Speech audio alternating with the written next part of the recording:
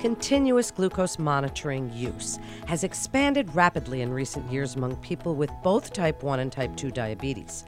As we see an increasing prevalence of type 2, many of whom receive their diabetes care from internists and family physicians rather than specialists, it's becoming increasingly incumbent upon physicians within internal medicine and family practice to interpret and utilize CGM data in real-world clinical practice.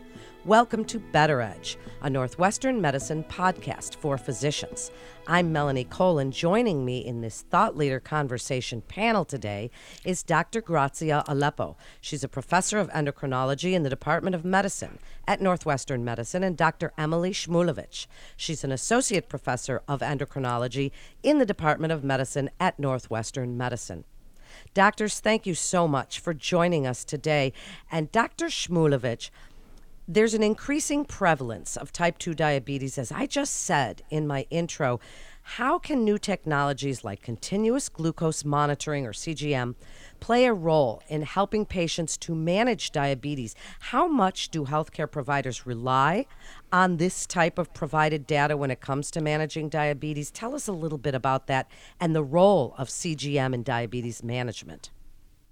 Thanks so much for having us. And as you mentioned, CGM use is expanding so rapidly and growing by the day. And we think this is such an incredible change that's evolving in our current time in the course of management of type 2 and type 1 diabetes. There's so many different ways that CGM can help our patients and our providers. I think it falls into really a few categories of the ways in which it helps us. One is just that it gives us so much more information.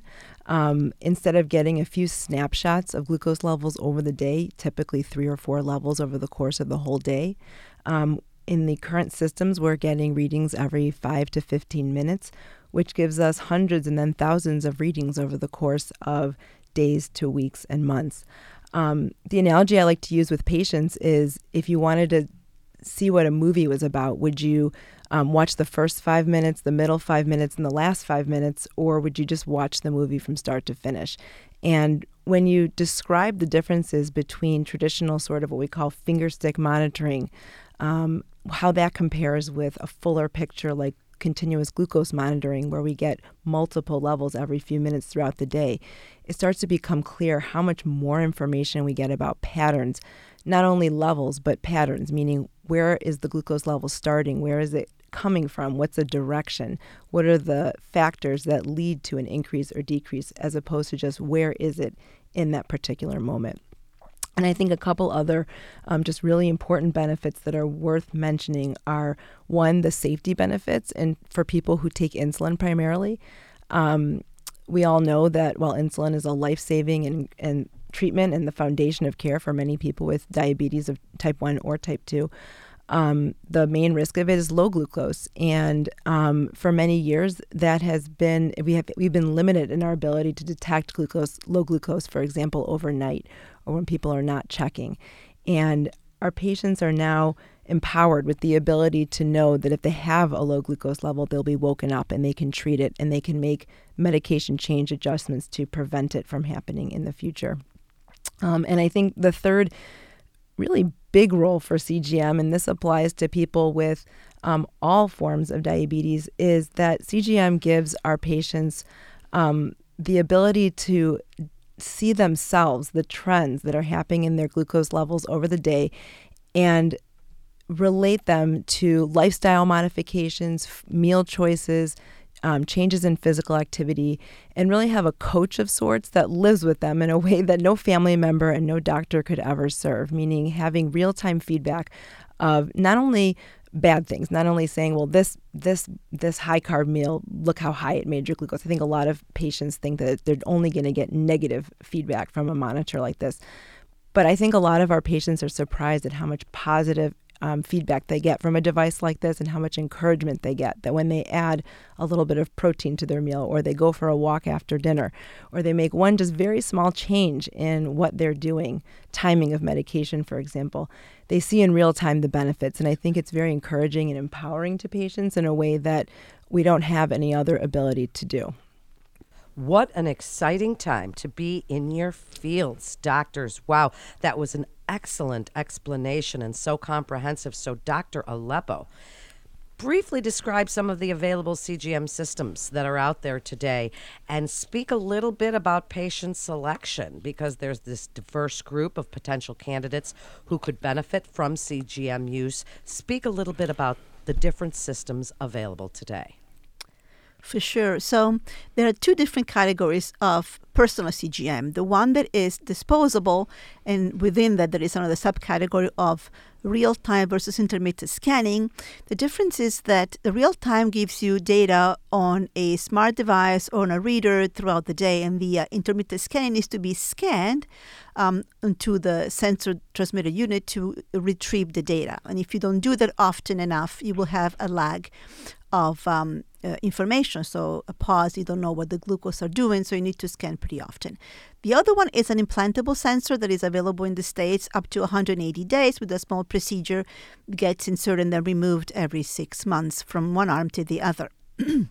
Then we have an important category, which is the professional CGM. And what is that important? It's very important, especially for primary care. When patients don't have the chance to use these sensors through their insurance, then they can do this procedure, which are covered by insurance, even the government insurance. And so the professional CGM allows the provider to do either a blinded, so mask, no data visible to the patient throughout those 10 or 14 days, or unblinded, so the patients can see the data in those 10 days, and with some instruction they can do so well. And so the primary care or every provider can use this in their practice owned, and they retrieve the data and review with the patient. That is a very, very powerful information. The aha moments are so many. The patient usually end up wanting to use these things and never give it back and use it all the time.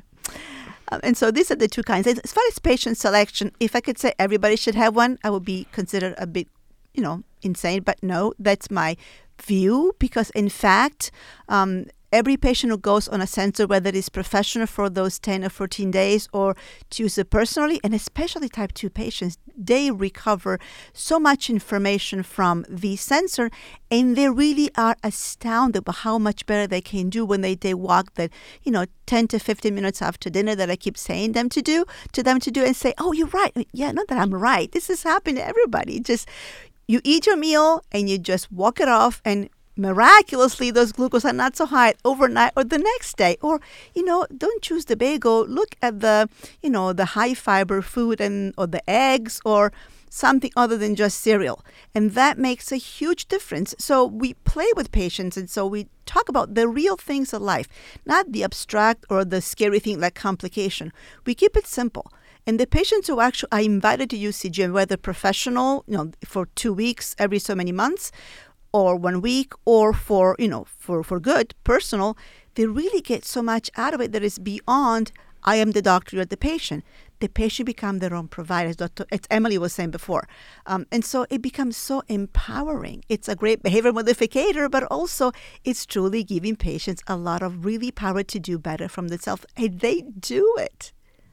Wow. Isn't this so interesting? And Dr. Aleppo, sticking with you for just a minute, what are some of the barriers to the use of CGM and some of the common mistypes to reading the CGM data?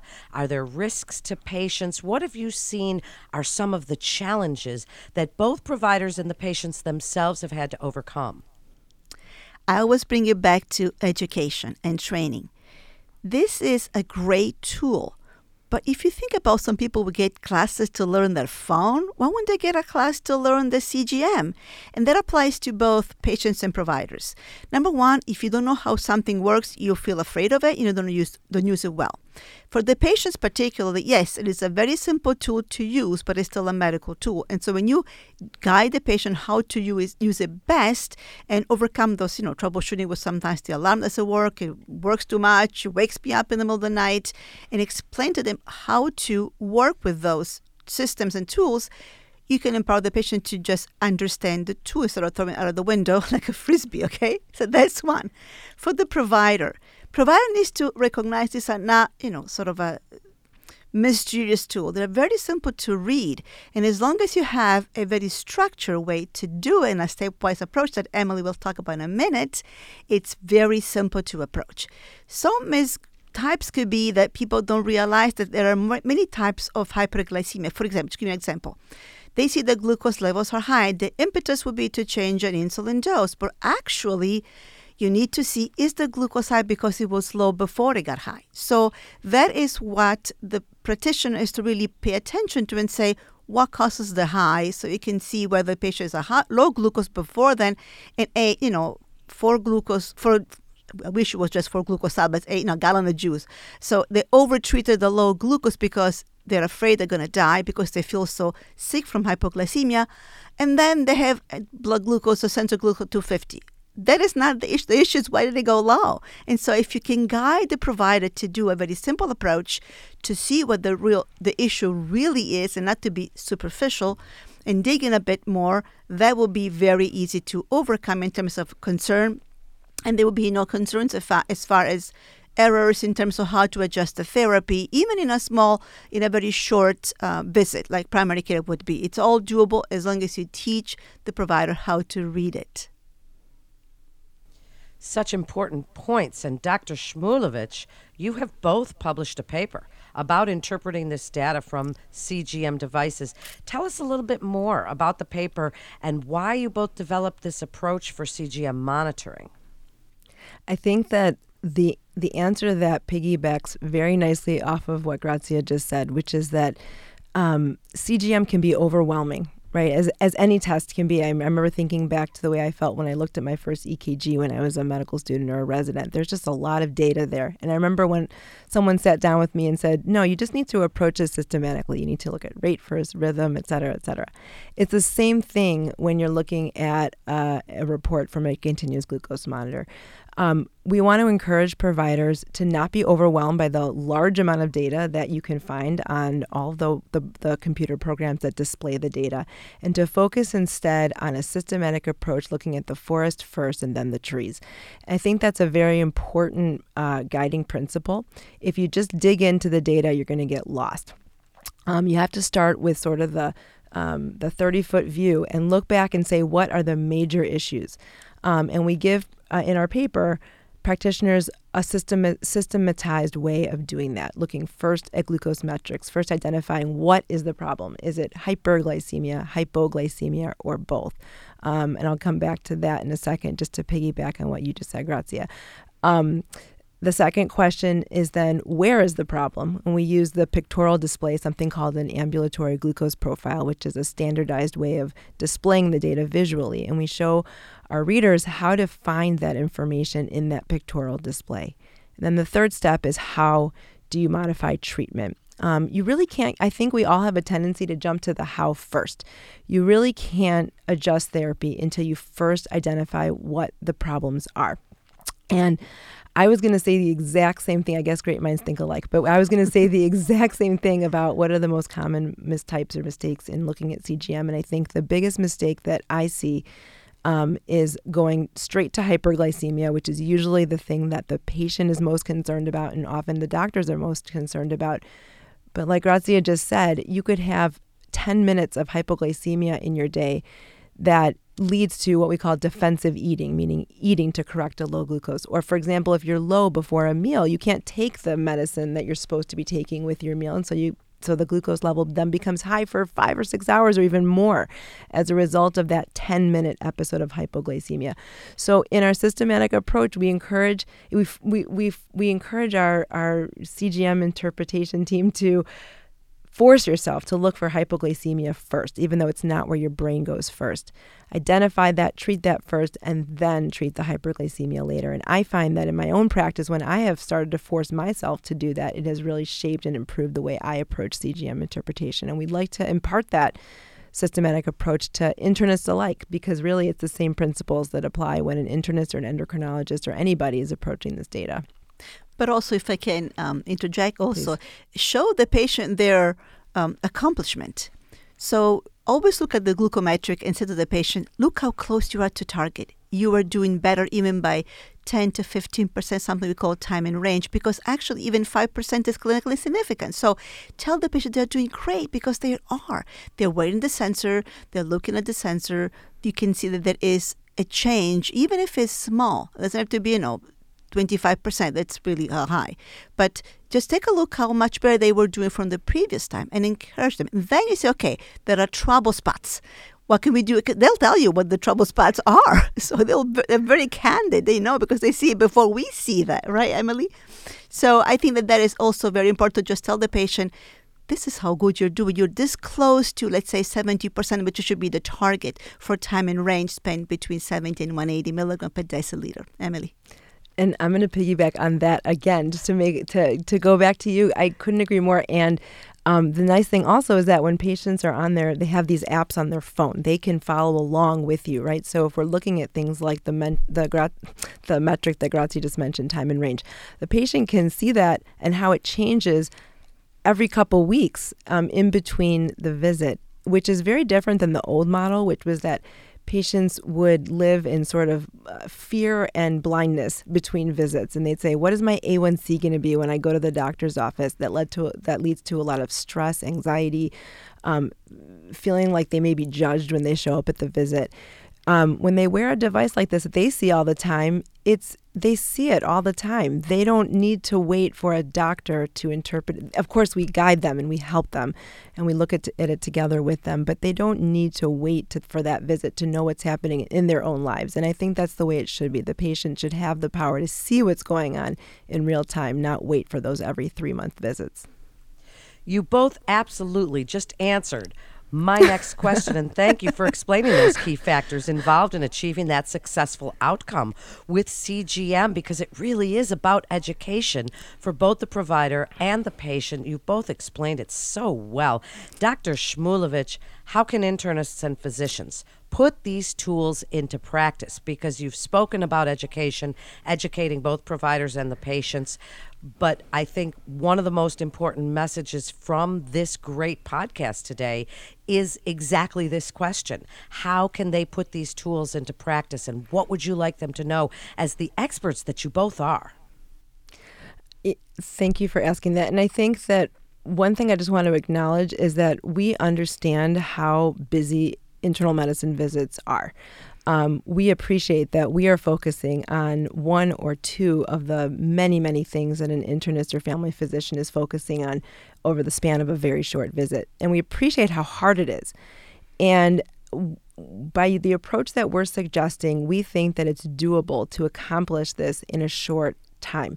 I think that the key principle that I would encourage any physician to do, endocrinologist, internist, or whomever, is to take a little bit of time at the beginning to read a paper like ours or another one, but it's some kind of a systematic approach, and force yourself to go through the steps. I think it's very similar to what we hear about, for example, coaching sports. We always say, if you want to learn how to hit a tennis ball or you want to learn how to pitch a ball in baseball, everyone says focus on your form first, don't aim, right? Get the muscle memory, figure out what the steps are, and the aim will come as you get better at doing that. And I think one of the mistakes that we make is trying to aim right from the beginning. We tell our trainees the same thing. You have to force yourself to go through the steps the same way we've all learned how to read EKGs, the same way we've learned to do a lot of things in medicine. We learn the steps, and then with time and practice, in a very short time, I think you can start to glean meaningful data from these devices that our patients are wearing, instead of the data disappearing off into nowhere and nobody looking at it, which I think is what's happening a lot of the time. And so, Dr. Aleppo, now that Dr. Shmulevich spoke about how internists and physicians can put these tools into practice, how have you worked with your internists and family medicine colleagues at Northwestern Medicine? And after you tell us that, Dr. Shmulevich, you add in, because as I understand it, you're both from different regions. Yes. So we started with research, actually. So there was this wonderful trial called the MOBILE trial, which was done from primary care patients who could not see the endocrinologist to be able to be enrolled in the study. And then we put them on a CGM or versus PGM, and then we follow them for up to 14 months. And the beautiful thing was that the endo said to just be hands off. And so our colleagues with whom I worked with that particular trial got really familiar, because they would receive every other week these reports with the information and the interpretation. So they really got to like it a lot. And so when this was over, we started to do this with them in practice. So we have, for example, something called the HICC, which is our health system collaborative, where we try to implement this day by day. And we have more and more physicians prescribing these CGMs. And then we also have some help with pharmacy, and Emily will talk about that more in detail. But for us, we like to have patients either do this professional CGM, which we can interpret for them and send the patients through something called the TUNA pathway, which is another program we have here in Northwestern Medicine, and that receive the data, and then they continue with their patients using these systems and are familiar because there's something to base it on, like my interpretation initially, and they continue to use it. Or try to implement more and more CGM in primary care by just giving this very simple 1, 2, 3 steps of the what, the where, and the how, and so they become more familiar. But Emily has a very nice pilot going on in the North region. Emily. Thanks, Grazia. Yeah, I'm working, in addition to, Grazia and I work together in the Central region, and in addition, I spend some time of my week working in the North region, and so we've been working together with primary care doctors there to try and roll out exactly this, a systematic approach to CGM interpretation amongst our colleagues in the internal medicine field. And it's very exciting. And with the help of systematic approaches like the one that we just published, we're hoping to really show that this type of activity can lead to improvement in patient outcomes as well. And I'll mention one other thing, which is that we're also working hard. Grazia and I work very closely, of course, with the fellows here, the trainees in the endocrine department here at Northwestern.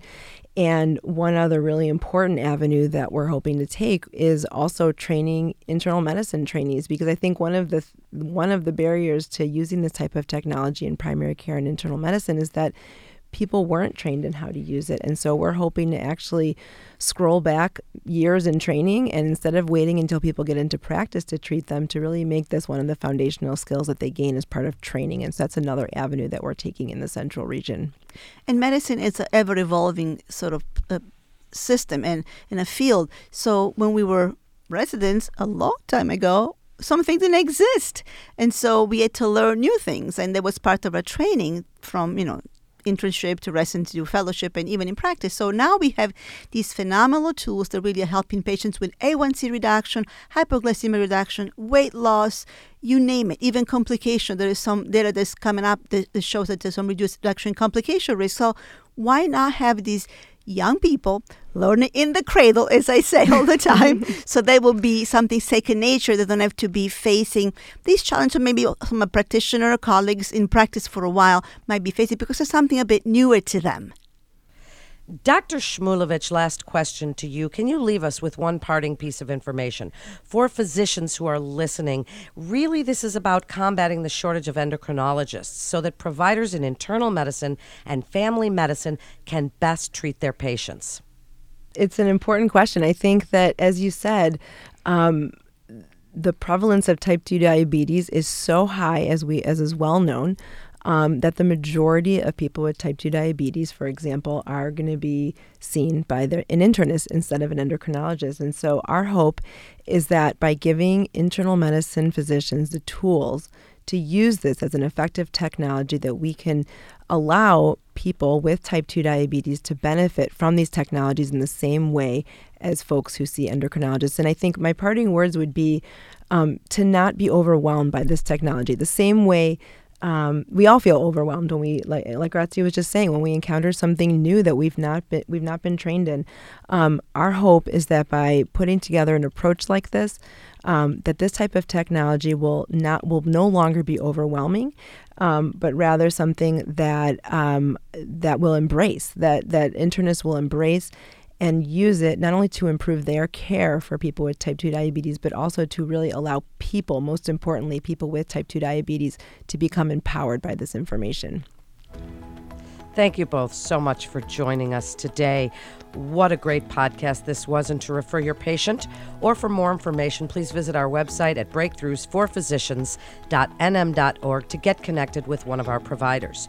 That concludes this episode of Better Edge, a Northwestern Medicine podcast for physicians. I'm Melanie Cole.